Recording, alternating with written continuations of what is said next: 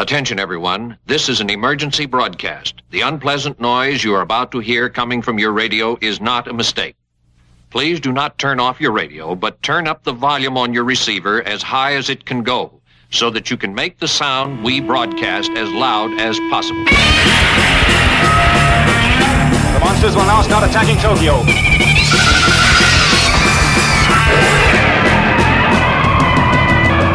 You may wish to deny it, but your eyes tell you it's true. Shout. I'll turn up the sound so you can hear the monsters dueling to the death. And welcome to episode 154 of the Kaiju Cast, a bi-monthly, I wasn't going to say that anymore, podcast dedicated to Godzilla and all of his rubber-suited foes. My name is Kyle, and this is the third episode of September 2015. And joining me here in the studio, we have Mr. Brian Cook. Hey, what's up, everybody? And his wife, Rachel Cook, is here as well. Hi, how you doing? I'm a little sick. I'm a little under the weather. A little bit here, too. Yeah, it's been quite a while since I've recorded an episode of the Kaiju Cast where I was sick, so... and because we are running out of days in this month, I was like, no, we just got to do it. Yep. And we got to get it over with. And so this is going to be probably somewhat brief of an episode, or at least for a Daikaiju discussion. Don't expect a 2-hour thing. Watch me say that now, and then 2 hours later, and then we won't shut up. Yep. I do want to say there won't be any news. I know there are news items that need covering, and you people out there, you need your news from us, I'm sure. But we're not going to cover any of that stuff tonight. We're just going to be talking about Godzilla, Mothra, King Ghidorah, Giant Monsters All Out Attack. That is our Daikaiju discussion. And that was a birthday present that I gave to myself. We watched one of my favorite Godzilla movies. Yeah, because my birthday was yesterday. Happy birthday. Well, you guys said that to me last night. We went out last night. Well, this is for the show. Yeah, that's right. Oh, okay. Yeah. We can talk about it for the show. It's fine. It's fine. But yeah, we went to one of my favorite brew pub places in town, and it was awesome. I had a good time. Yeah, it was fun. And funny thing, it actually was Kaiju Cast people. Like, I invited my best friends, and my best friends are Kaiju Cast people. So, yeah, eventually we ended up talking about stuff. But I want to thank Brian and Rachel and Martin and Jeff all for coming out and hooking me up with some really cool stuff and having some beers and some food. Some of my favorite things to do. You're welcome. And chatting. Yeah, we had a great time. We enjoyed it. Rachel and Brian gave me an M1 Daimajin figure, which is, I believe, from Return of Daimajin, where he, turns red and parts the waves, just like Moses. And it is super cool. And it is right there up on my shelf. And Jeff gave me a book called Japanese Cinema Encyclopedia, which I do not own, and I cannot wait to check out. We don't have any news, like I said earlier, but we do have music. In fact, this episode is going to be featuring nothing but requested music. And we're going to start things off with Underwater Kingdom Seatopia by Richiro Manabe from Godzilla vs. Megalon. And that was requested by Herman.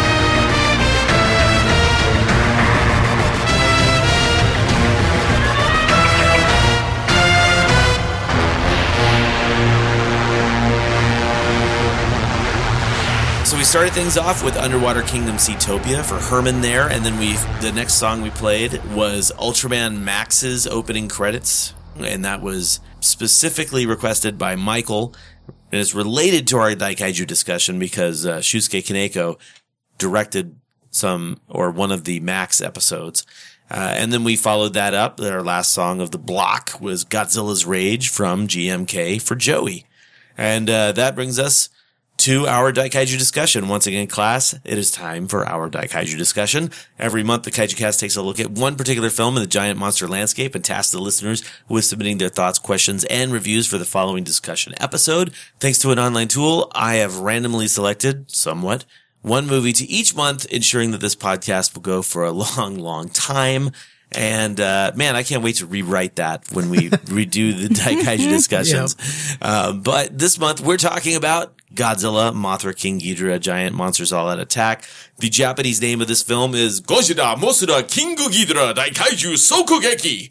And, as many people know, I freaking love saying that in Japanese. I guess so. Wow, I'm really impressed. It's something about the trailer when it came out. I was like, that guy, the dude who says that at the end. Cause, you know, here in America, we have the inner world guy, right? So in Japan, they have the guy who talks like this, and that's how he announces the movies. They also have the guy who says, Gamera 3. Yeah. Which I could also do that one. But, you know, I guess I could link that by saying Gamera 3 as well as Gamera 1 and 2 were directed by Shusuke Kaneko. I was hailing him as a master director back when the second film came out, Gamera 2 Advent of Legion, because while I was blown away by the first Gamera film, Gamera Guardian of the Universe, I was utterly blown away by Gamera 2 Advent of Legion, which from start to finish in 1998 when I probably saw it was like the best kaiju film I had ever seen. And I was like, wow. So we've talked many times on the podcast about how Shusuke Kaneko's Gamera trilogy raised the bar for kaiju films. And in 2001, it was announced that he was going to be directing this Godzilla film.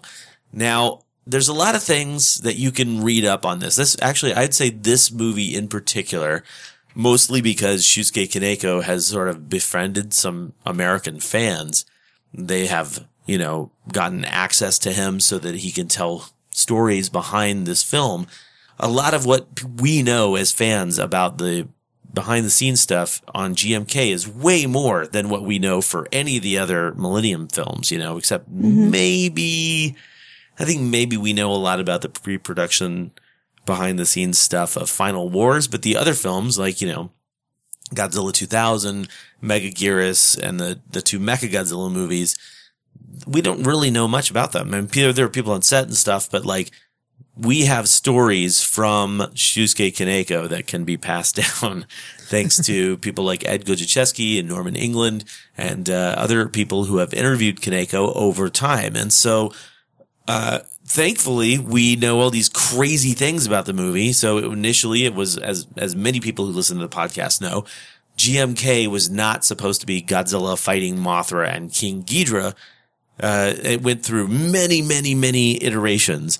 And the closest they got to something before it was changed to Mothra and King Ghidorah was, and I think you know this, Rachel, it was Godzilla and Angulus, Baragon, and Varan. Oh yeah, I think I had heard that. And you know, I'm a big fan of Angulus, Baragon, and Varan, especially Varan. Oh, yeah. Like I love that creature design. So, you know, I found out about this afterwards that we weren't getting Varan in a movie because Toho had said, you can't use those monsters. Nobody likes those monsters. Nobody knows those monsters. You've got to use King Ghidorah and Mothra. And that is a huge bone that I have to pick with Toho on that particular thing. Anyway, we'll get into that later, I'm sure. But, this movie is a milestone, in my opinion. You know, GMK is a great film. It's well made, and it's smack dab in the middle of all of the craziness of the Millennium series, where everybody was supposed to be coming up with their own singular individual stories with their own chronologies and so forth. And the only thing they had to do was acknowledge the very first movie. Then they could do whatever they wanted with the rest of the chronology. Anyway, I'm talking a little bit too much about this just because it's one of my favorite films and like of all time favorite films, not just Godzilla films. So we're going to go watch this movie right now. And when we come back, we're going to discuss the hell out of it. 千年竜王東国聖樹電機によると日本には古来バラゴン、モスラ、ギドラなどの怪獣がいてゴジラ発見三大怪獣ついに激突キングギドラ生き残るのは誰だゴジラ、モスラ、キングギドラ大怪獣総攻撃 And we just finished watching Godzilla, Mothra, King Ghidorah, Giant Monsters, All Out Attack. And I've seen GMK probably more than any other Godzilla movie except for Monster Zero. It's one of those ones that, like, I love coming back to over and over again. I've made no false claims. GMK is definitely one of my favorite films, one of my favorite Godzilla movies especially. And I'm curious as to you guys' experience. Rachel, as the newbie in the room, when did you see GMK? When was the first time I watched it? Was it just this year? No, I don't Or think had so. I seen it? No, I think I've seen it before. Yeah. I've seen it a few times. I know I've seen it before, and I forget what it is until I start watching it again. Although that's really every movie. But and then I go, oh yeah, this one. It is kind of wonderful. She forgets every movie, so every couple of years I can show her the same old things again, and she's like, "Wow, that was good! It's wow, like brand new." Yeah. Yeah. You are the Memento of kaiju audiences. I am. Yeah. It's like Memento. Yeah, totally.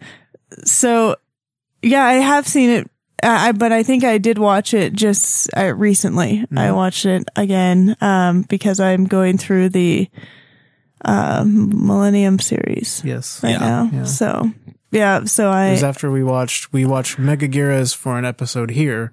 Right. And then we watched Godzilla 2000 afterward. And then after that, we watched GMK. So yeah. Okay. So how many times would you say maybe you've seen this? Like twice, 3 times? 10? At least a couple times. I always look at Brian because I don't remember, but Brian will remember better than me. Sure. Yeah. Yeah. yeah, she's seen it 3 or 4 times. I think I've seen it almost.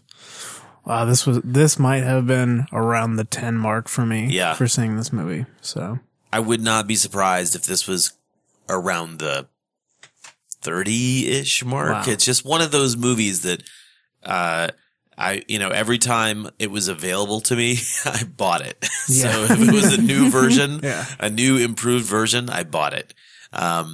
So I saw this movie when it came out, actually. I didn't see it in Japan. I saw it as soon as it was available in the States.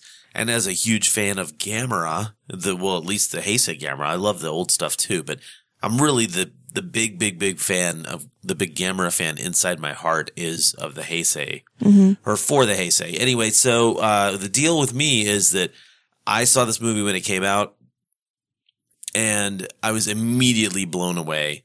I loved it. It's going to be really difficult for me to not just go on and on and on and on and on about how much I love this film, because we say a lot on the podcast that, this movie was just like almost there. It was so close. It was right there to being the perfect Godzilla movie. And I almost want to say that only really applies to this movie. Like, for me, this movie is so close to being perfectly executed that it's unfortunate for the other films that I also say that about, because this one really does work on, maybe the deal is that it works on different levels than the other films that I say that about do. So Sure. maybe, let's say Tokyo SOS, right? The next to perfect Godzilla movie, because it was the most recent one made in Japan that wasn't the train wreck of Final Wars. Yeah. While Final Wars was enjoyable, it was a joke, essentially. And Tokyo SOS was serious, just like this one was a serious film.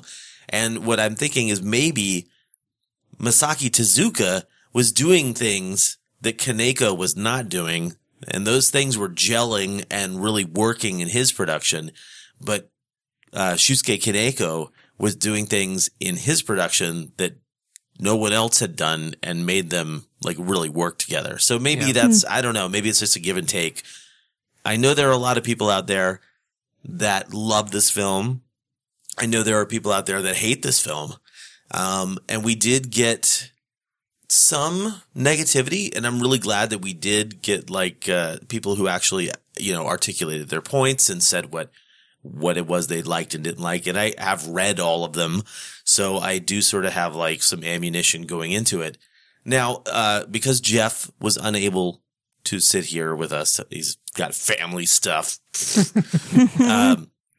I will be playing the roles both of myself and Jeff tonight. So when we're reading through discussions, if someone makes an offhand remark at Mothra, if you guys do, I will try and take offense as Jeff would. Okay, perfect. Anyway, well, let's go through initial thoughts. Rachel? I really enjoy this film too. I am always pleasantly surprised, but when I can just really get into the monster fighting, because I feel like if you watch a lot of Godzilla films, sometimes it just doesn't draw me in like this film does. Whereas like I get excited like when like Baragon and Godzilla are fighting, and I'm like, oh my god, like and like Baragon looks awesome with, I love his ear motions and stuff of going like back and forth, and he's just very expressive. Yeah, very expressive. And I love even his bright red color as opposed to more of the dark dirt brown and stuff. Yeah, and I know they call him like the red monster and stuff, but I think it's just more exciting, and just I got into that. And even, later on with like King Ghidorah and Godzilla when they're fighting, and he's like biting his neck and it's all just crazy. His heads are all wrapped around. I don't know. I just get really into it. And you should be getting into and it. and well it's executed, really fun. And it's kind of those scenes define what I love about Godzilla movies and about the at least like the Godzilla fighting action. But then also I love the human story element too in this film. I think it's executed very well. And so I think that it is a great overall like combination of stuff that I like in other films, but put together really well. So I'm curious, actually, because you made such a strong connection to the daughter in Godzilla X Mechagodzilla, literally the next film in the chronology here. Yeah. And I was never able to make that connection with it. Actually, I'll say I was never really able to make a connection with a lot of the characters in Masaki Tezuka's films. Sure, some of them I can relate to or I can sympathize for, but I never really cared about those characters. And I mean, that goes for a majority of the Godzilla films. Yeah. We like to talk about like, the monster action is where it's at, but I've said in the past that if you take a look back at all of the Godzilla films, all of the kaiju films, what are some of the best ones? The best ones have incredible monster action, but they also have incredible human action as well. Sure. And the interaction between all of those aspects really is what would, I think, elevate a Godzilla movie out of the general fog of like monster movies. Right. Yeah. So how does this movie work for you on that multi-level connection? I think, I don't connect with it quite to the level of I did with the little girl in Godzilla X Mechagodzilla.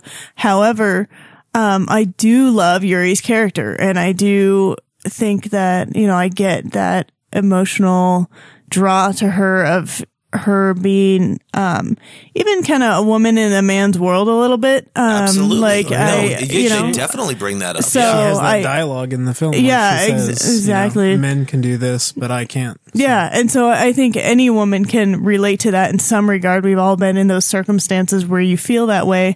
And luckily, I mean, we're in 2015, and at least here in America, at least my experience has been overall, I've experienced a lot of equality, which is great. And we're moving more and more towards that. However, there is still just elements that you see throughout life that reminds you of that. And I thought she did a really good job of representing a strong female role and a strong female character, and her really, pulling through and proving herself. And then also her connection just with her father, I think towards the end is awesome. I thought that was great. It's very, very human. Yeah. Yeah. You know, I talk a lot about, how I would much rather watch a film that has characters that I can actually relate to and feel connected to as the main characters. Yeah. Which is why I never really, whenever it's like, oh yeah, we're going to follow the military people around, I think that counts against it just for me, because I've never been in the military. I'm not a militaristic person. Well, so all those military kind of scenes in all kaiju movies kind of come off very, very similar. You know, a lot of them do. Yeah. Yes, I will definitely agree with that. But in this film, I really do feel that the characters, like, they were all developed into at least something, and I mean, pretty much all of the characters.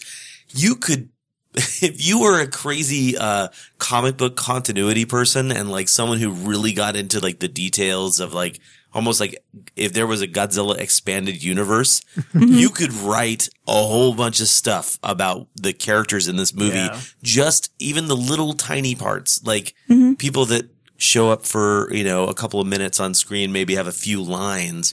They have like little ticks and little things that they do. And like, it's very easy for me to tell like, oh, that person is, trying to have a little bit of privacy with his lover in the car. And, you know, it's like, there's all sorts of little things about this movie that make it more connected to, you know, for humanity to me, I guess. Yeah. I'll stop babbling now. The best character tick is the head of BS Digital, where he's trying to quit smoking, so he's chewing on, I think they're octopus legs. Is that squid legs? Yeah, dehydrated. Oh, squid legs. I meant to ask what those were. I was like, I don't know what that is. That looks gross. Yeah. Okay, so that actually, I'm sort of breaking our normal formula by talking about this, just because I love the movie so much, but that thing right there where he's chewing on squid legs to stop smoking, it's something that we can relate to, but because there's this like cultural barrier there, this movie seems like it has a lot of international appeal. Like I said, it's well directed, well acted, well written, in my opinion, for the most part. But there's this cultural wall that is just like, what is he chewing on? Yeah. There are things about this film that make me go, I think I'd understand that a little bit more if I was actually Japanese. Right. So more so than other films, but at the same time, I don't feel excluded at all. Totally. Yeah. You know, like Ultra Q and Ultraman and, you know, shows that Tsuburaya was marketing for sale. They were marketed to America. So there was like, they reduced the amount of visual Japanese you could see and made a point to add a lot of, English to the actual sets and stuff. So interesting. This is one of those times where I'm like, yeah, this doesn't seem like it was marketed towards America at all. And it wasn't, obviously, but it's, God, it's just so, I don't even know how I'd even say this. I'm like completely at a loss for one singular word to describe the experience of this movie, because it works for me on so many levels. And it seems so complex that you could really just peel back onion layers and really get into it, which is another reason I want to redo the commentary, you know. But anyway, I have digressed for much too long. Apparently, my initial thoughts are just a jumble of words that fall out of my head. So, Brian, you've seen it a bunch. Yes. How did you first see this film? That was still the era of VHS bootlegs. Yes, yes. The same company that I got Gamera 1 through 3 from, I got this one from, and immediately watched it, just like the Gamera movies, and loved it. I think it's probably my favorite of the Millennium series. I mean, easily my favorite of the Millennium series. But Yeah, the characters strike me as just being so interesting and unique as well. I love Yuri and her father and all that, and that really struck me about the Millennium series. Is I really dug Godzilla 2000 and the dad and the daughter who are the Godzilla Prediction Network. Mm-hmm. I really got into their like little story. So to me, this felt like the next step. Like they did it better in this one. Yeah, but it was the same feel, the dad and daughter kind of thing. It really worked, but. Yeah, I love, there's so little to complain about in this movie. I just love it. It's really one of the best ones. What a great segue. So, with what little there is to complain about, let's hear some negativity about the film. Rachel, what didn't you like about GMK? And feel free to nitpick, because I'm going to be nitpicking a few different things, and there's a reason behind it. But go ahead. Okay. I'm gonna say I think that really the only thing that comes to mind is just that there is so much depth to it. Like, I feel like there are so many, like you said, like onion peels, like layers, like that it's almost too much to a point, but I also like that about it. And so it's hard to really, but at the same time, I kind of feel like as I'm watching it, sometimes I'm like, it's a little much to take in. So it is one of those films why I think it works so well, though, is that it's one of those films that you want to watch again and again just to make sure you're absorbing everything. Yeah. Because, and that's what I think makes a good movie, I don't say replayability, because I have a video game, but yeah, you want to watch it again and again, but I think if it's either been a while since you watched it or you have a memory like mine and you don't really remember it maybe is a little bit overwhelming as you watch it, that it's just like, there's so much, but at the same time, I'm enjoying the film so much that I can't really complain about that. Sure. So. What about when they try to drown that dog? Oh God, I forgot already. I like to block that out immediately. That's horrible. I hate it so much. And that cultural barrier, the cultural wall I was talking about. You know, a perfect example of that is the motorcycle gang. You know, I know people in America who saw that and were like, what is the deal with the clowns on the motorcycles? And the teens that break into the, you know, and there's, like you're saying, with that complexity, you could like say, oh, so what is the deal with those? Let me write a story about the teens who everyone hates. You know, it's, I do. I hate those guys. I can't stand them. The fact that they're breaking, they do so much in such a little amount of time. They break in, they get annoyed with the dog, they steal stuff, they try to kill the dog. Yeah. Which that alone, they try to kill a Shiba Inu. I mean, Hachi's cousin. The infidels is what I say there. But yeah, that was pretty tough. Yeah. And I mean, at least they did show that the dog was okay later, but I still, it is just heart-wrenching to see anything like that. It's horrific. And it's one of those things that we don't really see represented in media that much. No. And I don't know if that's an international thing or if that's, but it's absolutely shocking to see that kind of thing.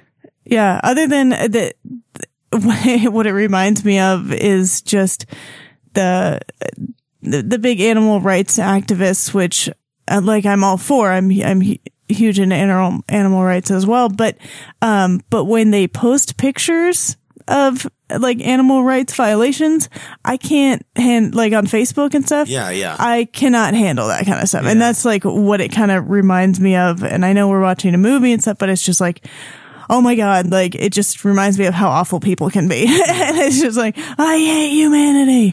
I think that statement you just said, it reminds you of how awful humans can be. I'm pretty sure that was what he was going for. What I'm sure. Yeah. Oh, I'm certain. He was like, he nailed it. In that same vein, I think that's a very cultural thing. there are so many layers to this movie. Oh my God. Yeah, it's true. I could sit there and I could watch this movie with a little tape recorder or a little MP3 recorder or whatever and just like watch it, hit pause and be like, let me tell you about this particular little thing and what I want to dive into. Cause you can dive deep into this movie.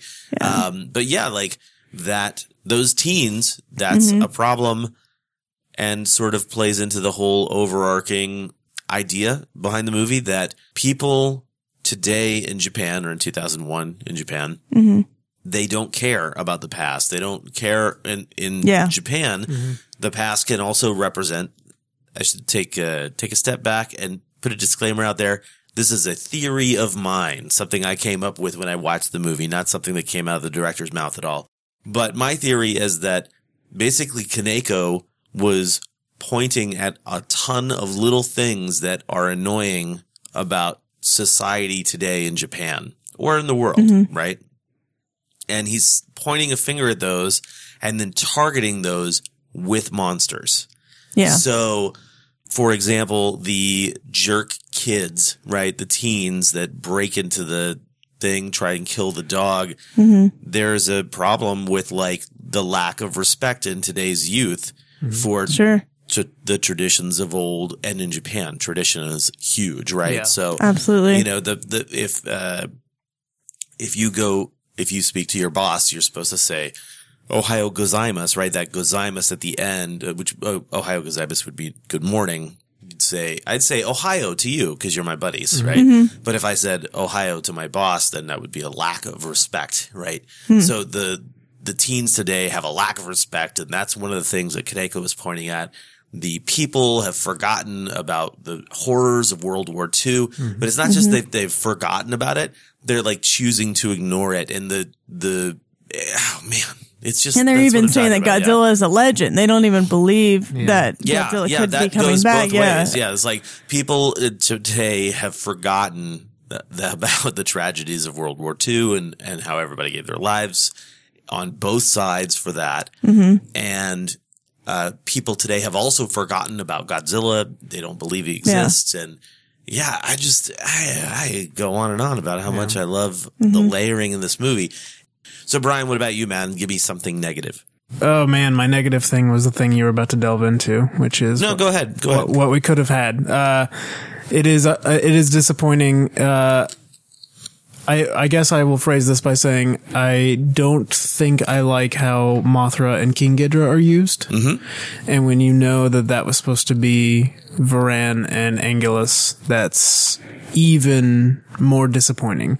But it isn't. It doesn't hurt the film, and they're used decently. But when you know those characters, if you can't divorce yourself from what those characters were, it's a little disappointing. So I think actually the first time through, that did strike me as like, oh wow, what a weird use of King Ghidorah. I'm not pleased with that, but it's you are not alone. There are a lot of people that share that sentiment. Why is King Ghidorah a wimpy hero? Yeah. Right? I must ask, because I think I know, Rachel, at the time you wouldn't have been involved with any of this stuff, right? 2001, so you didn't know anything about it. Yeah. So, Brian, what did you know about this movie before you watched it the very first time? I just knew Kaneko, Higuchi, Ko Otani. I knew that the people that were going to work on it from the Gamera movies. And man, I think that might be it. I might have seen the poster with Baragon on it. I think it's the one that you have over here that has kind of the Showa Baragon. Yeah. But I didn't know a heck of a lot. I went into it pretty cold. So I'd stopped reading G-Fan around that time. Around the time of the TriStar movie, I stopped reading G-Fan because it was kind of easy at that point to find Godzilla news. True, yeah. The internet had kind of fully come into its own, as opposed to 5 years prior when you needed a G-Fan to know what was going on. So. Oh yeah, because you weren't going to find any of that stuff on the internet beforehand. Yeah, I know that sounds really strange, especially to kids today. I know. You mean it wasn't at your fingertips at all hours of the day? At one point, there was like one site in English about Godzilla. Barry's Temple of Godzilla? I was just about to say Barry's Temple of Godzilla. So looking at that site, I was like, wow, what's a space Godzilla? That's amazing, But Yeah. Quick digression on my part. That's the website that made me go, what? They're still making Godzilla movies? You know, when I got on the internet. Yeah. Oh, that is weird to think that there was a time when there was nothing. But yeah, I went into it very, very much unaware of what I was about to see. So yeah. Okay. So I guess I should talk about what I don't like about this film. And basically it just boils down to the fact that so much of it, in my opinion, is really perfect that the flaws stand out much, much more. So little things like the seam around Baragon's neck bugs me. And I apologize in advance for any other things that I'm going to like make people see that I was going to say I didn't notice it. So now I'm going to see it. No, you'll forget. Yeah, that's actually very true. I think I brought this up in the commentary. The editing is really good, except in the parts where it's not. So, like, for example, a lot of people complain about Godzilla walking past the hotel and then smashing the hotel with his tail. My complaint about that isn't that Godzilla smashed a hotel with his tail and, you know, is a bad guy. My complaint is that the tail hits the building and then you see it stick there for a second and they just should have cut away sooner. And there's a lot of stuff like that, you know, like I love that Godzilla suit. I love the look of the eyes. I don't care. It did not bother me in the least. In fact, the first time I saw it, I was like, hell yes, that's the Godzilla right there. That's a great looking Godzilla. So, but things like, you know, I know that they couldn't make the suit the way that they wanted. So in order to execute Godzilla, well, that sounds like they're killing him. In order to make Godzilla the way he needed to be for the movie, they had to take some shortcuts, or they had to do some things that he basically has these crazy high platform, you know, shoes on. Yeah. There's this huge heel in the back of the, where the heel is of Godzilla, but it's supposed to be raising up the legs to make it look more dinosaurian. But because it was too difficult on the actor inside, he just couldn't do that lean forward thing that they wanted. And unfortunately, I gotta say, the suit design and execution suffers a little bit because of it. Now, that doesn't bother me. I don't like the movie less. It's just one of those things that because it's a little flaw amongst such beautiful filmmaking, it really stands out a little bit more than normal. Yeah. So there's a bunch of things like that bother me, but it doesn't take away from my enjoyment. It's just as a uber nerd, I go, oh man, if only they had taken a little more time with that. The suit is a little saggy because of the changes, I think. Yeah, definitely. It just, his arms are, I don't know, it's not that he doesn't look correctly bulky, but it does, there are especially a few shots in the movie where he looks like he has little dinky T-Rex arms because of the angle of the camera. Yeah. And yeah, I think if he were to be kind of, you know, upright, like a T-Rex, like say the Jurassic Park T-Rex, his arms would be in a much better position, but. Yeah. Well, that's how they wanted to do it. Like when Kaneko unveiled, I didn't see video of it, but I saw photos. When he unveiled the maquette of the Godzilla 2001, technically, design, it was just so, like, it reminded me, I said this in the very first episode of the Kaiju Cast, it reminded me of Ricardo Delgado's Godzilla designs that he did for the, I don't know if it was the TriStar picture or somebody else's American Godzilla, but he did some work for this stuff. It looks so similar to what we got in GMK. It's almost impossible for me to think that it was a coincidence. It's like somebody looked at that and said, yes, that's awesome. We're going to file that away, put it on my Pinterest board back in 2001. And, you know, it's great. But, you know, so let's talk about what our favorite parts of the movie were. What did you like the most about GMK, Rachel? Well, I think I love the monster fighting. I think I got so into it, and I thought it's the most fun part of the movie to me is just getting really into that. And the scenes last for quite a long time too, especially I know the Baragon fight. Just, there's a lot of elements to it, and it's not just quick and over with, like one quick shot. Whereas, I mean, later on in the film, I think that they do have a few more just quick shots of stuff, between Godzilla and Mothra and Godzilla and King Ghidorah.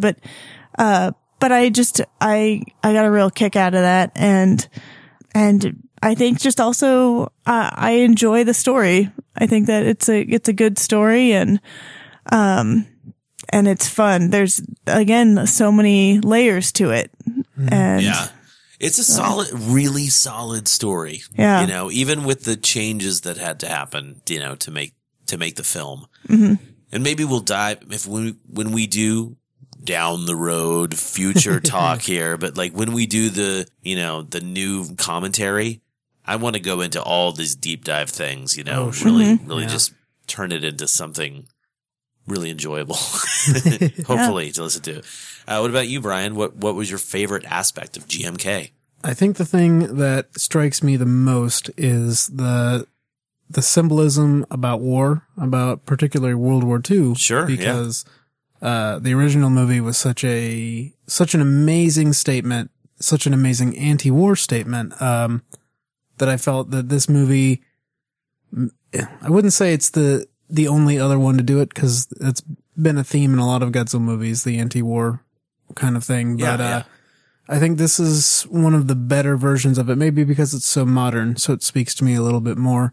But yeah, having Godzilla be the personification of all of the dead soldiers, and even the sequence where Godzilla is attacking and it shows a teacher in a school and she says, "Now everyone get under your desks," and they all witness an explosion, you know, that would be fairly graphic if you were connected to the events of World War II. Sure. It's a huge statement, and I read into stuff like that in movies, and I really dug that, especially the first time I saw it. I really was impressed that they had gone that route.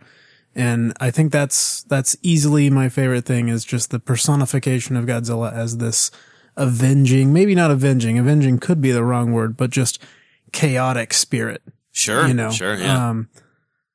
Maybe, yeah, I want to hesitate to say avenging, but yeah, just chaotic spirit that needs the earth to heal it in a way. I think that element of the storyline is easily the best. So right on. I guess my favorite part about this movie is too difficult for me to nail down, but really, like, my favorite part of this movie is probably Godzilla's suit. If you had to, that look, I love it. In the white eyes, people complain about that. Some people complain about that. Really? I love it. And when, even seeing old posters, that's a thing that happens. Like Godzilla's on several posters with no pupils, from back in the 60s and stuff. So I don't know why somebody necessarily made that decision, except for the fact that, I think it's because Godzilla is possessed by these spirits of the dead, and that possession is sort of what's giving him the white eyes. I don't care about that necessarily for the white eyes. I just think it looks badass. It looks so cool. Yeah. And to this day, I really do think that is one of the coolest looking Godzillas that we've ever had. Like the Heisei design, the Showa designs, like I love those. But this Godzilla, when I see him, I think, ooh, that's scary. Like that's good. That's a big, beefy monster. And this is, I mentioned earlier that this movie is like so close to being perfect. What I didn't mention is that Godzilla in this movie is so close to being the perfect Godzilla for me anyway. I mean, these movies, we talk a lot about, it'd be really cool to see a nice realistic Godzilla, right? So especially when the three of us and Jeff went to go see Godzilla 2014, I kind of expected it to be like this movie in vibe. Yeah. This movie is a scary Godzilla film, but it's not something that would give me nightmares, right? Right. And I don't think it's something that would give a lot of people nightmares. I just think it's one of those things where there's this lovely balance between scary and funny, and they really, like, Kaneko really hit it well.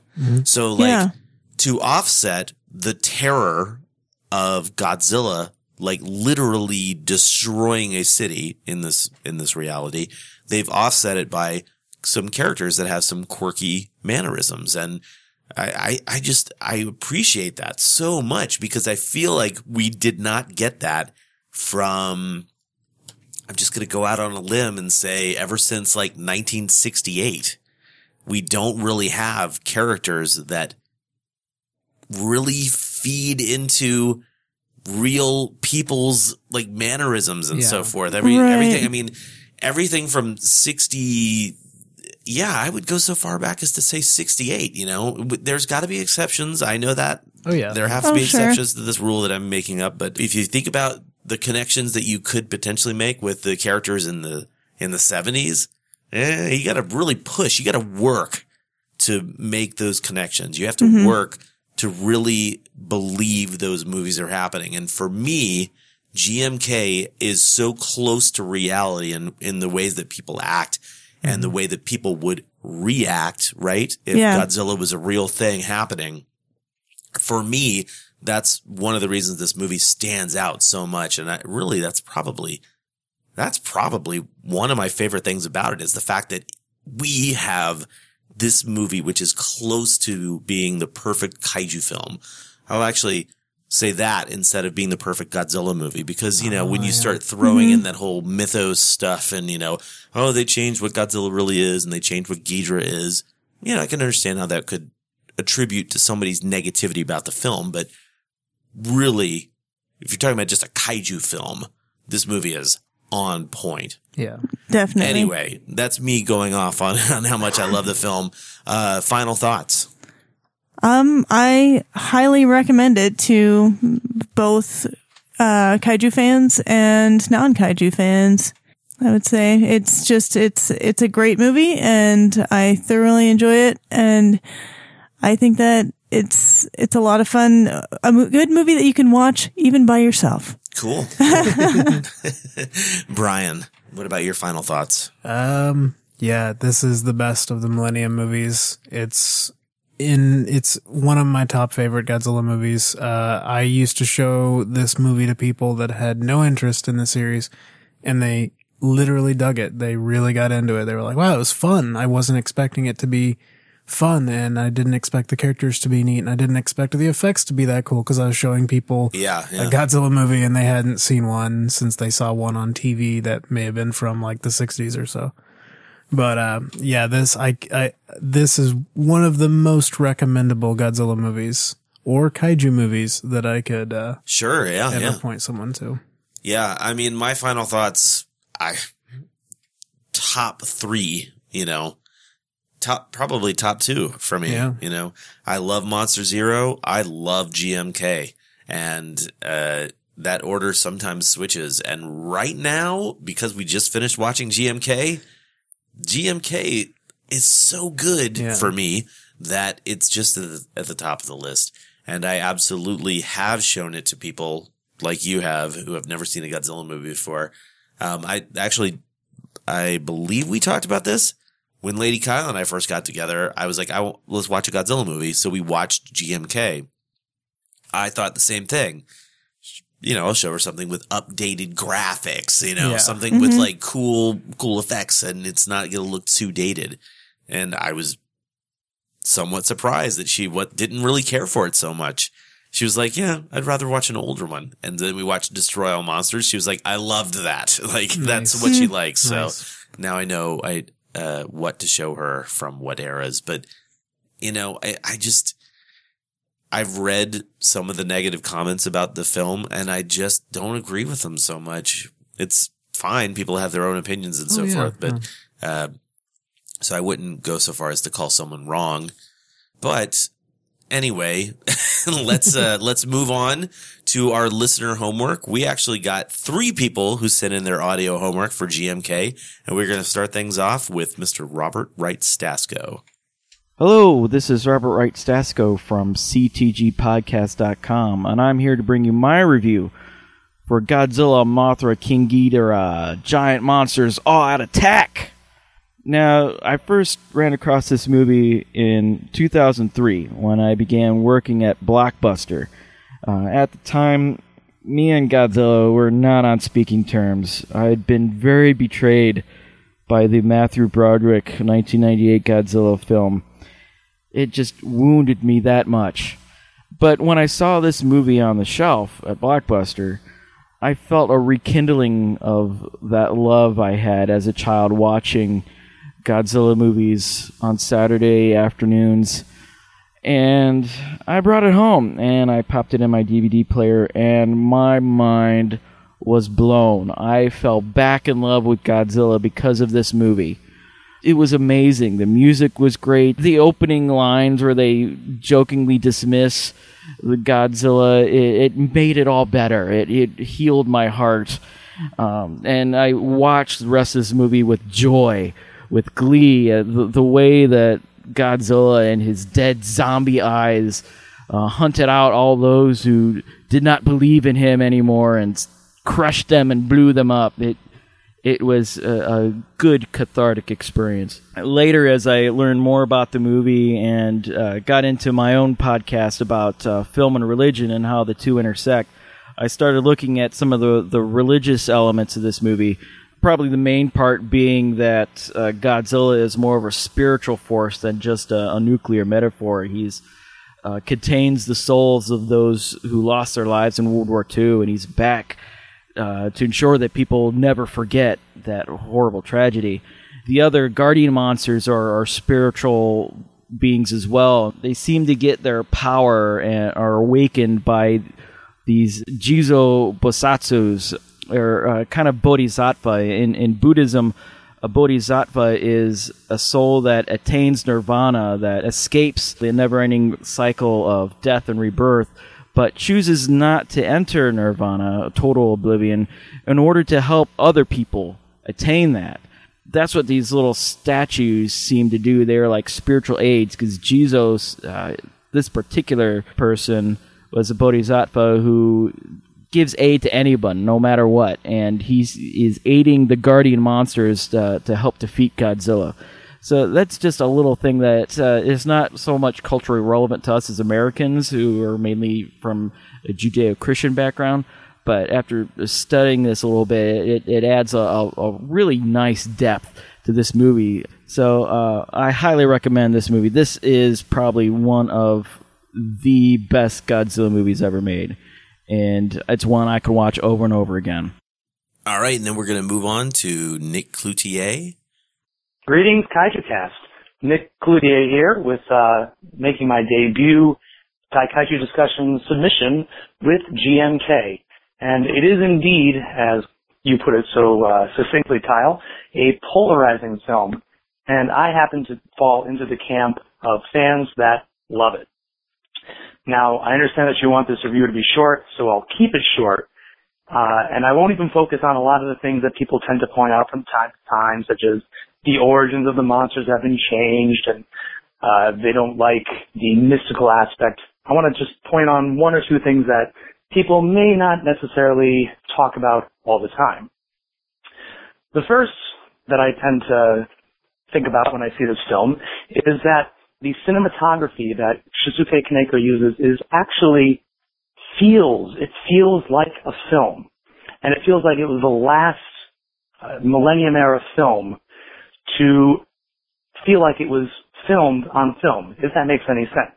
What I mean is that Masaki Tezuka, in his next two films, and even in Megaguirus, seemed to overlight in his cinematography, which made the film kind of feel like it was almost like a TV drama. And that's no knock against Tezuka-san, but it's just a criticism that I've noticed, and when I just recently watched the film, I thought, that is something worth looking at.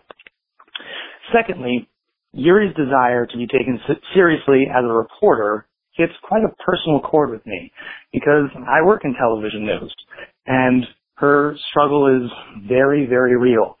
Every reporter, everyone who's in journalism, strives to have that big breakthrough moment, that time when they can say, I was there for this story.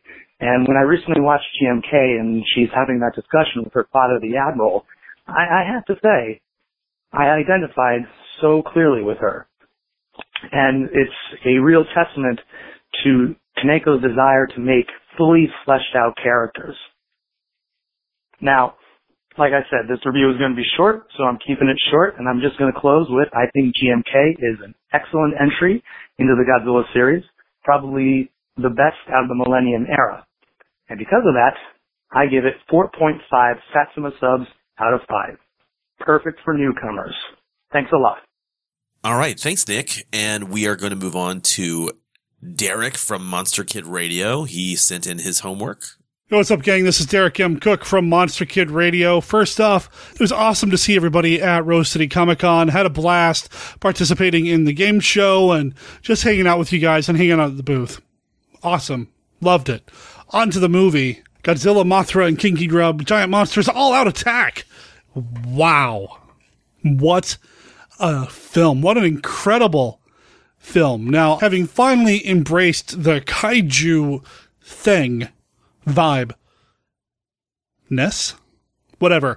After having finally embraced that after the King Kong vs. Godzilla screening at the Hollywood Theater that Kyle introduced a few years ago, I've gone and I've watched pretty much all the Godzilla movies. I made my way through. I marathoned through all of them.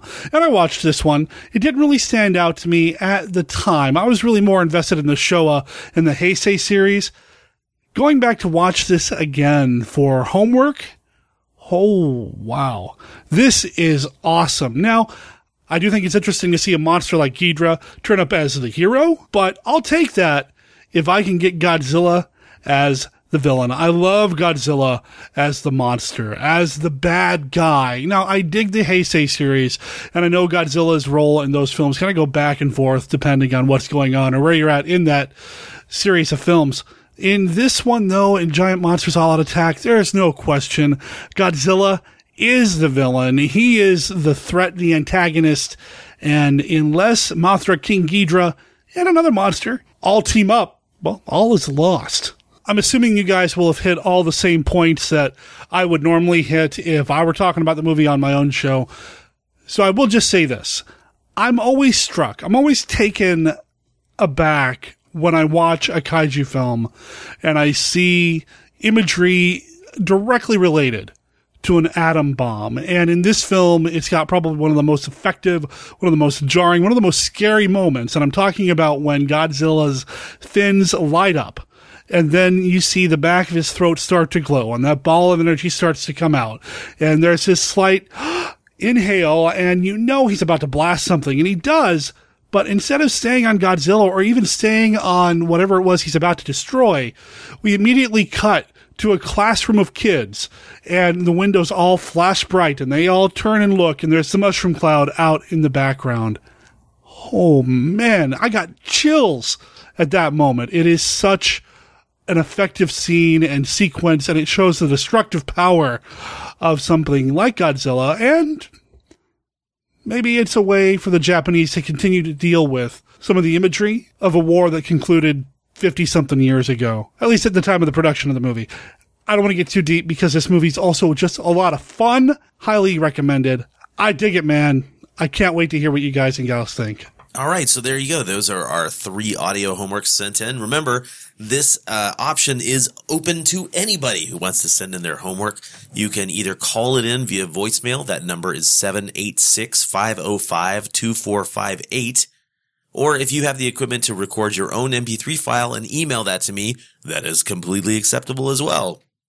The 3 rules are 1, don't go over 3 minutes. 2, don't swear. And 3, just try and have your talking points hammered out before you even make the call. So we're going to go ahead and move on to our normal written homework.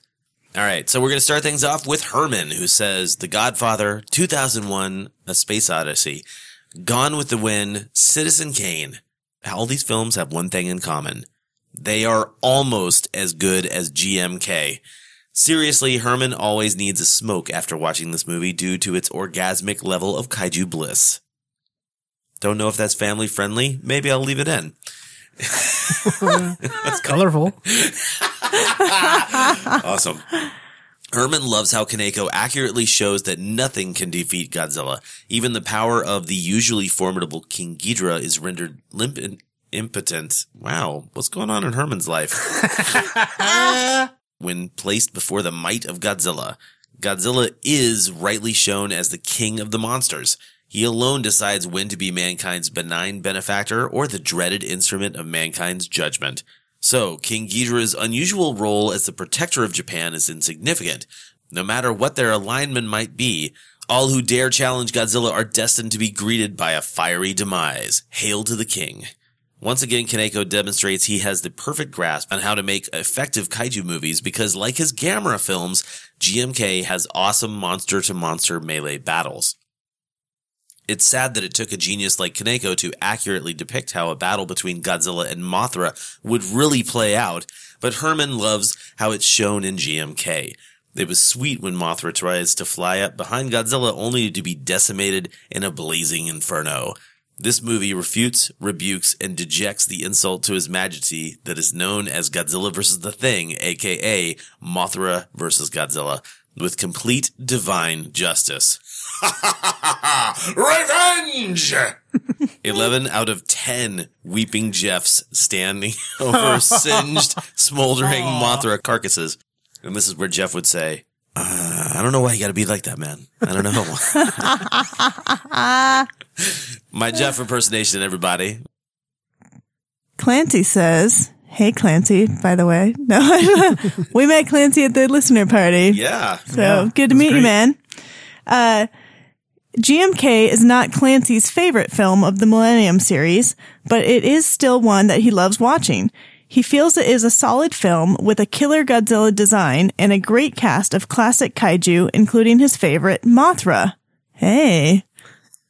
Jeff would applaud. Yeah. Yeah, we need a Jeff impression. I like this guy. He enjoyed that the two major battles each had a distinct vibe. You get a daytime brawl with Baragon that felt like a Showa-era fight. Then you have the all-out battle with Godzilla, Mothra, and King Ghidorah taking place at night in the middle of the city. His favorite moment of the film is during that fight. Godzilla stands victorious at the edge of the water when all of a sudden a burning Mothra descends upon him. Godzilla dispatches her with his breath, only to have magical Mothra dust revive the downed King Ghidorah. It's breath weapons back and forth between the giant beasts until everything erupts into flames. A sequence that does justice to these epic characters. Clancy would highly recommend showing this film to a kaiju newbie, especially if an older film would be hard to sell. It has a classic cast, a basic but interesting story, and wonderful action and effects. It's a perfect gateway to something else. Like Mothra or King Ghidorah, how about this next? Like Baragon, we can watch Frankenstein Conquers the World and then follow it with War of the Gargantuas because it's way more metal. Yeah! I like it. Sean writes in to say that in response to Kyle's challenge to come up with a reason why GMK sucks, well, it can't be done. GMK is, in Sean's opinion, the absolute highlight of the Millennium series and a welcome return for one of his all-time favorite kaiju, Baragon. Sean could praise this film to no end, but rather than doing that, he will only mention his one and only point of contention/criticism for this film, the concept of King Ghidorah as a hero. To Sean, this is like having the Joker, Two-Face, and Catwoman team up to save Gotham City from an evil Batman. Though it is an interesting idea, in the end it just goes against what we as fans know to be the accepted mythology and the gospel truth of the Toho universe. See, that's where I don't actually have that feeling. I mean, I'm like, when I saw this, I never said like, what? King Ghidorah as a hero? You know, it just was one of those things. I was like, oh, yeah, I'm down. Let's do this, Toho. Yeah. On the other hand, King Ghidorah has proven to be a monster for any and all occasions, whether he is, this is an excellent point, by the way, whether he is the destroyer of worlds, a favored weapon in an alien invasion scheme, the bioengineered weapon of people from the future, a child kidnapper, or an ancient guardian of homeland Japan, King Ghidorah, like Godzilla, just seems to fit the mold of whatever role said film calls for. Yeah. Whatever his role may be, one of Sean's all-time favorite kaiju has and always will be King Ghidorah. No matter what, he remains awesome because Sean has always had a fascination with multi-headed creatures. Now, in all honesty, Kaneko's original concept to bring back Varan and Anguillus for this film would have proved to be far more desirable than using Mothra and King Ghidorah for the zillionth time. Jeff inserting, oh, hey man, come on. But at least he kept Baragon for the final product. Granted, Baragon has one of the worst fight records. He got his rear end handed to him by Frankenstein. He did fare pretty well against Godzilla, but it would have been nice if Baragon had retained his red atomic heat ray and the glowing element of his nasal horn. Knowing that GMK was coming off of the tremendous wave that was Gamera 3, Sean certainly had high expectations for it, or at least high hopes, because let's face it, Gamera 3 set the bar very, very high, and it seemed to establish a whole new era in which kaiju films could be made with a seamless blending of suitmation and CGI. To a point, GMK did live up to the standard quite well, both in terms of special effects and storytelling. It just wasn't as dark and dramatic as Gamera 3. Nor did it need to be, because all Godzilla films are, at their core, fun and entertaining. And that's exactly what GMK manages to be, a fun, entertaining, nostalgic G-flick. That's why Sean gives this film 9 out of 10 D-03 warhead missiles. He'd give it 10 if it featured the Gotengo and the Mazers, as director Kaneko had originally hoped. Joey asks, what happens when you get the director of the Gamera trilogy to direct a Godzilla movie? Is it one of the best films in the series? In Joey's opinion, it is. The practical effects are fantastic, the Godzilla suit is fantastic, and the music is fantastic. Did he mention that this film is fantastic? Some of the CGI shots do not hold up, like King Ghidorah's CGI, but this is still one of Joey's favorite Godzilla movies and kaiju films, period. He would recommend this to a newbie and gives it 8 Burning Mothras out of 10. Mike Keller says that objectively speaking, GMK is probably the best Godzilla film to come out since the end of the Showa era, and this leaves him little choice but to point out a lot of nitpicks. Oh, all right. I'm into it, Mike. Mike thinks that this film is a textbook example of how sometimes a studio should just step back and let the filmmaker create the film he or she wants without interference. Of course, there are times when the opposite is true, and a studio probably should rein in an out-of-control megalomaniac who's gone over the deep end. George Lucas, Mike is looking at you. But it'll probably be a while before Kaneko succumbs to celluloid senility. GMK would have been so much better with Varan and Angulus instead of Mothra and Ghidra, as was Kaneko's original intention, but Mike can't review the movie we could have gotten, he has to review the movie that we did get. And that other movie wouldn't have been called GMK anyway. Actually, the biggest casualty of this creative change is Ghidra himself. The role of the hero just doesn't suit him. Not to mention that from a purely aesthetic standpoint, this incarnation of the three-headed monster looks pretty sorry. I will agree with that, although I really do like the fact that they pulled in some of Varan's, like, headpieces, like, that make up his design and gave those to King Ghidra to make him a little more reminiscent of Varan. Mike has heard Kaneko talk about the difference working for Toho as opposed to Daiei. With Toho, he had a lot of money, but little time to work with. With Daiei, he had little money, but all the time he needed. It's obvious from comparing GMK to Gamera 3 that time is the more valuable asset of the two. With more time, many of the visual kinks in GMK could have been ironed out, such as the unfortunately ropey CGI work. I thought it was about 50-50. Like, half the shots looked really good. Like, Godzilla under, like, falling into the bay and, like, turning around and swimming with it looks fantastic. But the rockets looked really CGI. And Ghidra rising up after Mothra revives him, that's probably the worst piece of CGI in the movie. Yeah, where Ghidra is flying around Tokyo Bay looks pretty good, though. That's true. Looked actually better than the suit, so that when it cut back to the suit, it was like, nitpicky. Anyway, Mike has read a lot of literary Japanese science fiction, and he notes one thing that's immediately striking is that the line between fantasy and sci-fi is much more blurry in the East than it is in the West. The term science fantasy is much more of a thing in Asian countries. Mike thinks that this may be because a lot of supernatural beliefs are taken for granted in places like the Japanese Isles. Many don't even think to consider that the existence of such things as ghosts and spirits might not be reality. GMK exemplifies this and is in fact more of a fantasy film than any other entry in the series. Mike has seen different presentations of the film, including theatrical screenings. Darkness has been a problem in some of these, the effect being that Godzilla looks like Spot from the Munsters. All you can see are his eyes and his teeth. There was correction done to the US release DVD to compensate for this, but the trade-off is that we get the idiotic dub titling. "Good luck, you're all going to die," was never part of the original dialogue. I will add my least favorite part of that is when they're underwater and they're attacking King Ghidorah accidentally. Mhm. In the Japanese version that I saw, actually, it's total sidebar. You know how when you hear a song for the first time, even if it's a cover song, but you don't know it's a cover song and you're like, ooh, I really like that. And then maybe you'll hear the original later on. You're like, oh, I don't care for that nearly as much.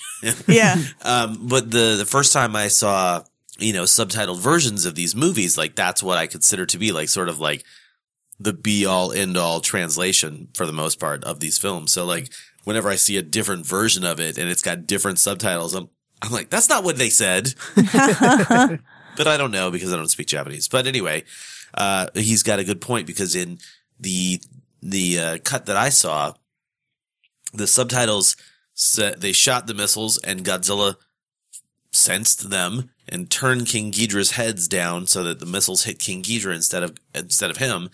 And the two sub-pilots said essentially like, damn, and like, but in the subtitled version that we have here and the previous version, it changed between the two Sony subtitles. Did you know that? Interesting. Nerdy stuff. Anyway, they actually make it sound like it was a good thing, like we got him or, good shot. And it's not, no, that is not what they said at all. Like that was a mistake. They didn't mean to hit King Ghidorah. Anyway, it's pretty obvious when you watch the movie. Yeah. Back to what Mike said though. Mike wants to know what the hell was up with all the screaming in this movie.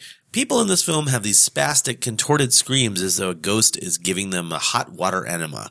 Mike notes that Yuri looks good drunk, but she has a career as a television personality and she still lives with her dad. Definitely a cultural thing. Speaking of which, Mike asks why we see so many single-parent families in these movies. Are there no families in Japan where mom and or dad isn't dead or whatever? He had some more brief observations. 1. Baragon needs his Ray back. Agree. 2. How is Mothra pulling people underwater without causing a disturbance on the lake's surface? Well, the answer to that question, Mike, is you just have to ignore that. Magic, Mike. It's called Magic. It is called Magic Mike. That is a movie. 3. Godzilla's toes were too stiff. They need to clinch. I actually agree with that, but that's like what I was talking about, the trade-off with the suit. 4. The oxygen destroyer was a secret. Mike is pretty sure that boat was full of reporters. 5. Whatever you've got scheduled for tonight, cancel it. Really? Like giant monsters are attacking the country and something else is going to be on TV? 6. Hey, Mothra, thanks for drawing Godzilla's breath our way for the guys up in the tower. Number 7, Godzilla's Ray looks better in this film than any other in the past 40 years, including Godzilla 2014. So there, Mike managed to throw in a positive comment about an admittedly good film. Where's his Pulitzer? I've got it right here, Mike. Jamie was very excited to see GMK up for this month's discussion, as it is easily one of his top 5 favorite Godzilla movies, hands down. There's simply so much to love about this movie that it's hard to pick any one thing, and to discuss it all would make this email very, very long. So Jamie will focus on the human characters, particularly Yuri and her father. As any monster movie can't be 100% monsters due to cost, the human characters must have a strong running narrative, and Yuri and Taizo Tachibana provide this. The acting was solid and the writing strong, and their stories are tied in very well with Godzilla's. Yuri is out to film and document the monster as it carves out a path of destruction, even as Taizo seeks to defend his country from it. There's also an undercurrent of critique on Japanese society, with the source of Godzilla's power derived not just from the nuclear bomb fallout, but from the souls of both sides killed in World War II. Jamie felt it helped to invigorate Godzilla for a new age and added a cool supernatural mystique to the monster, while explaining just why you can't destroy it with bombs and bullets and missiles. On a quick side note, it would have been cool to have had different monsters fighting the Big G this time around, but it was interesting to see Ghidorah in a hero role. John wants to preface this review by saying that he loves this movie. However, he is never as disappointed in an announcement of any Godzilla film as he was with GMK. Here we had Shusuke Kaneko, director of the outstanding Gamera trilogy, taking the helm of a Godzilla movie. Wow, this is great! Can't wait to hear more details. Then the details come. Mothra, Ghidorah, really? Has Toho lost any sense of originality? With all the kaiju to choose from, we once again get the two most overused beasts in the genre. Instead of Ghidorah, how about a double shot of Rodan, paying tribute to that monster's original film? To make it worse, we later find out that Kaneko was forced to use Mothra and Ghidorah. John had to take time to absorb the news and move on. It was still being directed by someone who absolutely proved he could make these movies better than most, if not all, and he did not disappoint. Kaneko did what many directors say they will do, bring Godzilla back to his roots. His badass, evil, frightening, anti-friend to all children roots. Godzilla was a true monster in this film, and John loved it. It was great to see Kaneko paying homage to the 1954 original with the scene of him peering over the hilltop. The Godzilla suit is actually scary, and John attributes this to the dead white eyes. Pupils have never really been a strong point of any Godzilla suit, so let's just leave them out. And it worked. Baragon and Mothra were both well done, but after watching GMK this past week, he realized that he had the same "that's all we get" reaction to Baragon, similarly to Bryan Cranston in Godzilla 2014. Would have liked to see more screen time. Unfortunately, Ghidorah did not impress. Putting aside the fact that he was a good guy, this version is just too stiff. The fluid motions of yesteryear were not there. As far as the cast and their story, this movie proves that following around a reporter is much more interesting than following the military. John cared about these characters. They showed just enough of Yuri and her father being family that when it was time for them to face Godzilla separately, John was rooting for them. And how about a shout out to Hideo Yamamoto playing that strange old man? He'll always be the non-TARDIS Doctor Who to John, but it was really nice to see him come back to the kaiju world one last time. The Ko Otani score wasn't John's favorite, but still memorable. His biggest issue with it was that Godzilla's theme was almost perfect. It needed to be slowed down a bit, though, to give it a more foreboding feel. On the flip side, he very much liked the Mothra theme. It fits nicely as Mothra emerged from her cocoon.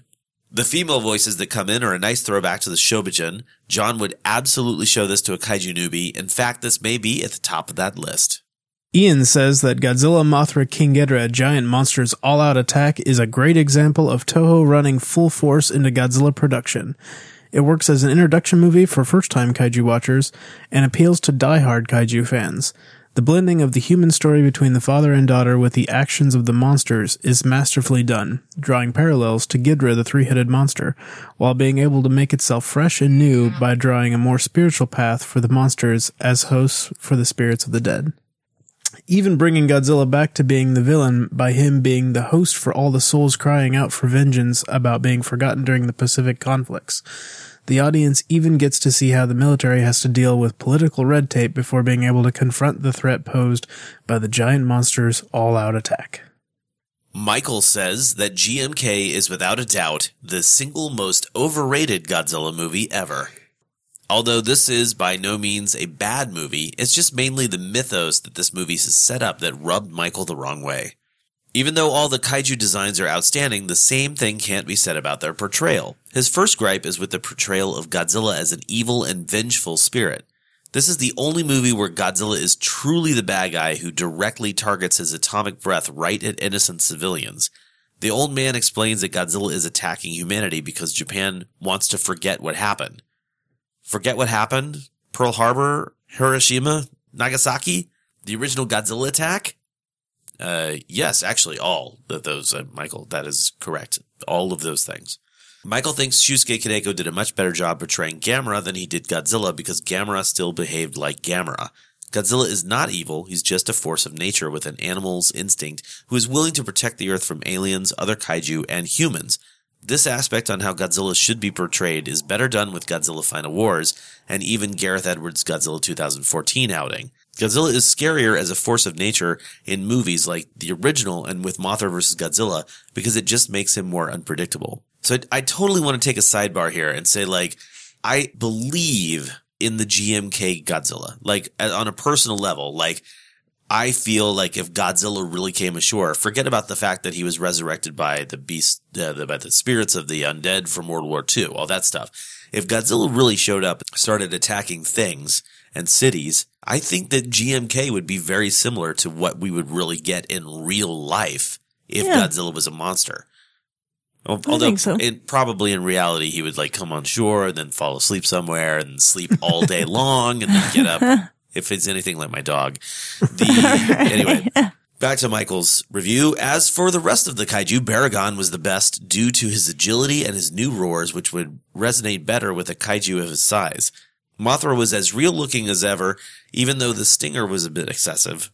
Then there's Ghidra. You would think since Kaneko saw Ghidra the three-headed monster as a kid, he would know what he should be like, a true demon from outer space who is guaranteed to give Godzilla a tough fight. So why did Kaneko make him a good guy and make him so weak that he was easily dispatched by Godzilla not once, not twice, but 3 times?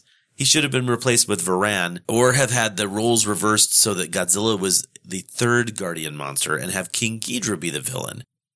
Or have the roles reversed so that Godzilla was the third guardian monster and have King Ghidra be the villain. Final analysis, 2.5 out of 5 stars. Kaneko should have stuck with Gamera. Also, did you know that when Kaneko directed episode 11 of Ultraman Max, which set out to reintroduce the magnetic kaiju Antlar from the original Ultraman, Kaneko got the okay from Toho and Daiei/Katakawa to shoot a scene involving 2 boys playing kaiju fight with Godzilla 2001 and Gamera 1999 toys on a playground. This scene was only used for the original airing of the episode, though. What Charlie liked most about GMK is that, yes, while it had the usual human elements, the focus is a more kaiju-based story. The fact that Kaneko had the courage, and oddly Toho allowed him, to put the spin on this movie, allowing King Ghidra to be the good guy, like, what? And then make it work, just shows how creative and talented he truly is. Bring back Baragon, and making him cuter than ever, was just plain fun. Agreed, Charlie. Being dispatched quickly kept the reality of the power of Godzilla intact. Yes, sorry, Jeff, we could have done without yet another visit from Mothra, and really even Ghidra, but Kaneko managed to make them somewhat and somehow more interesting. They blended with the story as opposed to being more of a focus point. On the always needed human elements, Yuri from Digital Q makes for one of the most interesting characters ever in a Godzilla film. Neither damsel in distress nor kick-butt karate chick, she has real problems, honest flaws, and overcomes them with just plain courage.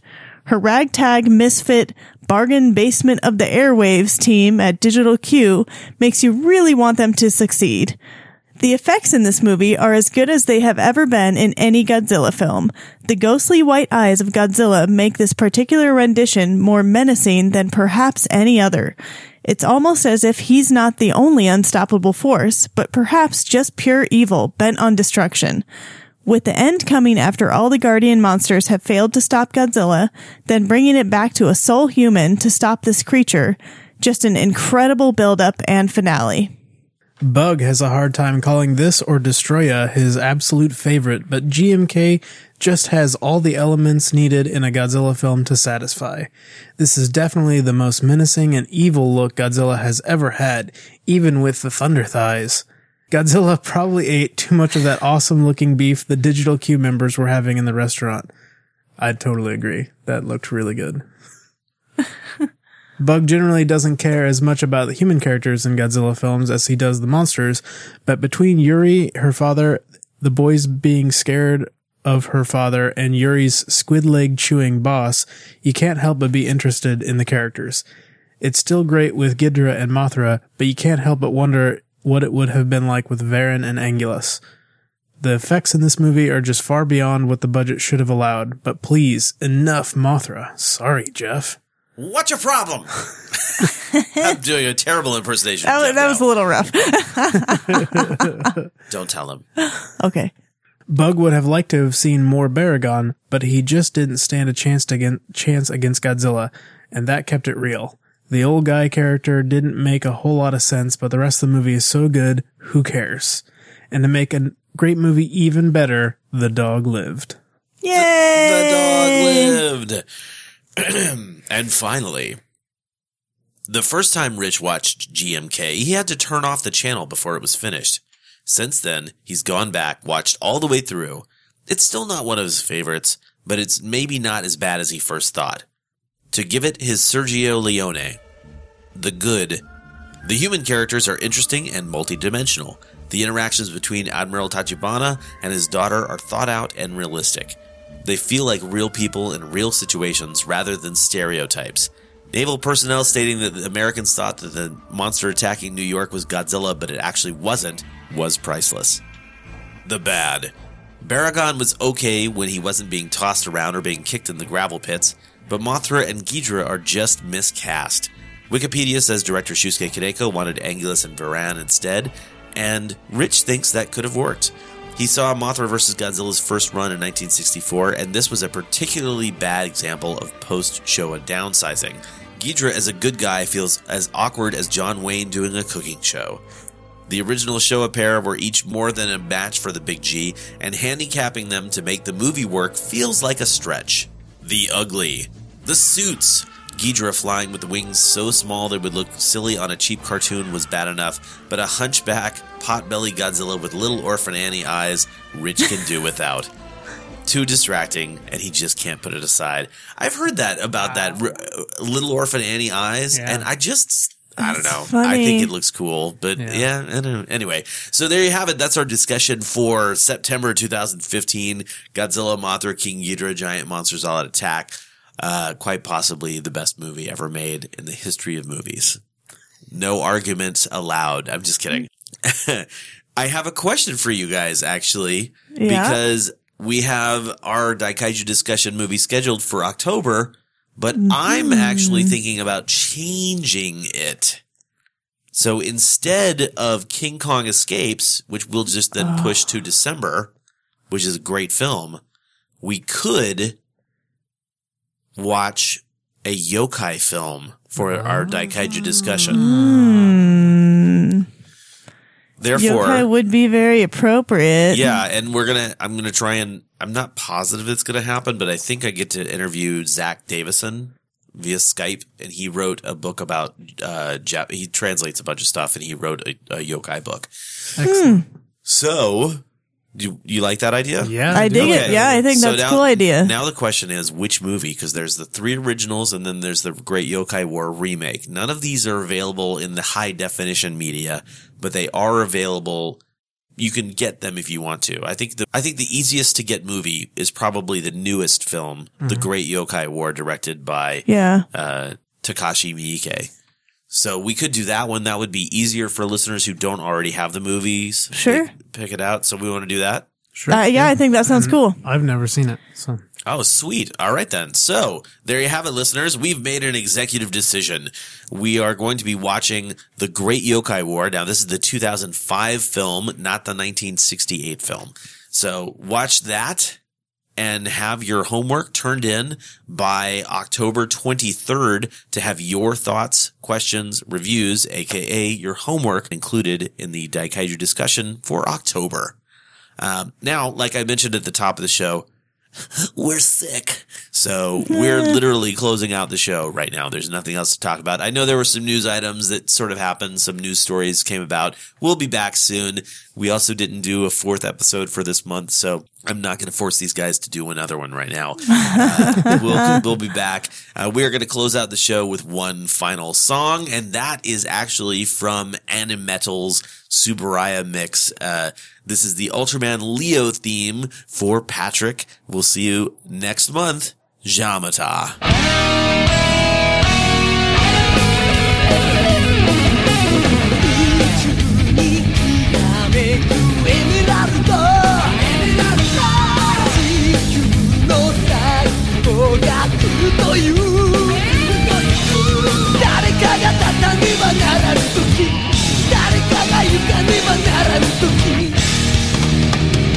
今この平和を壊しちゃいけない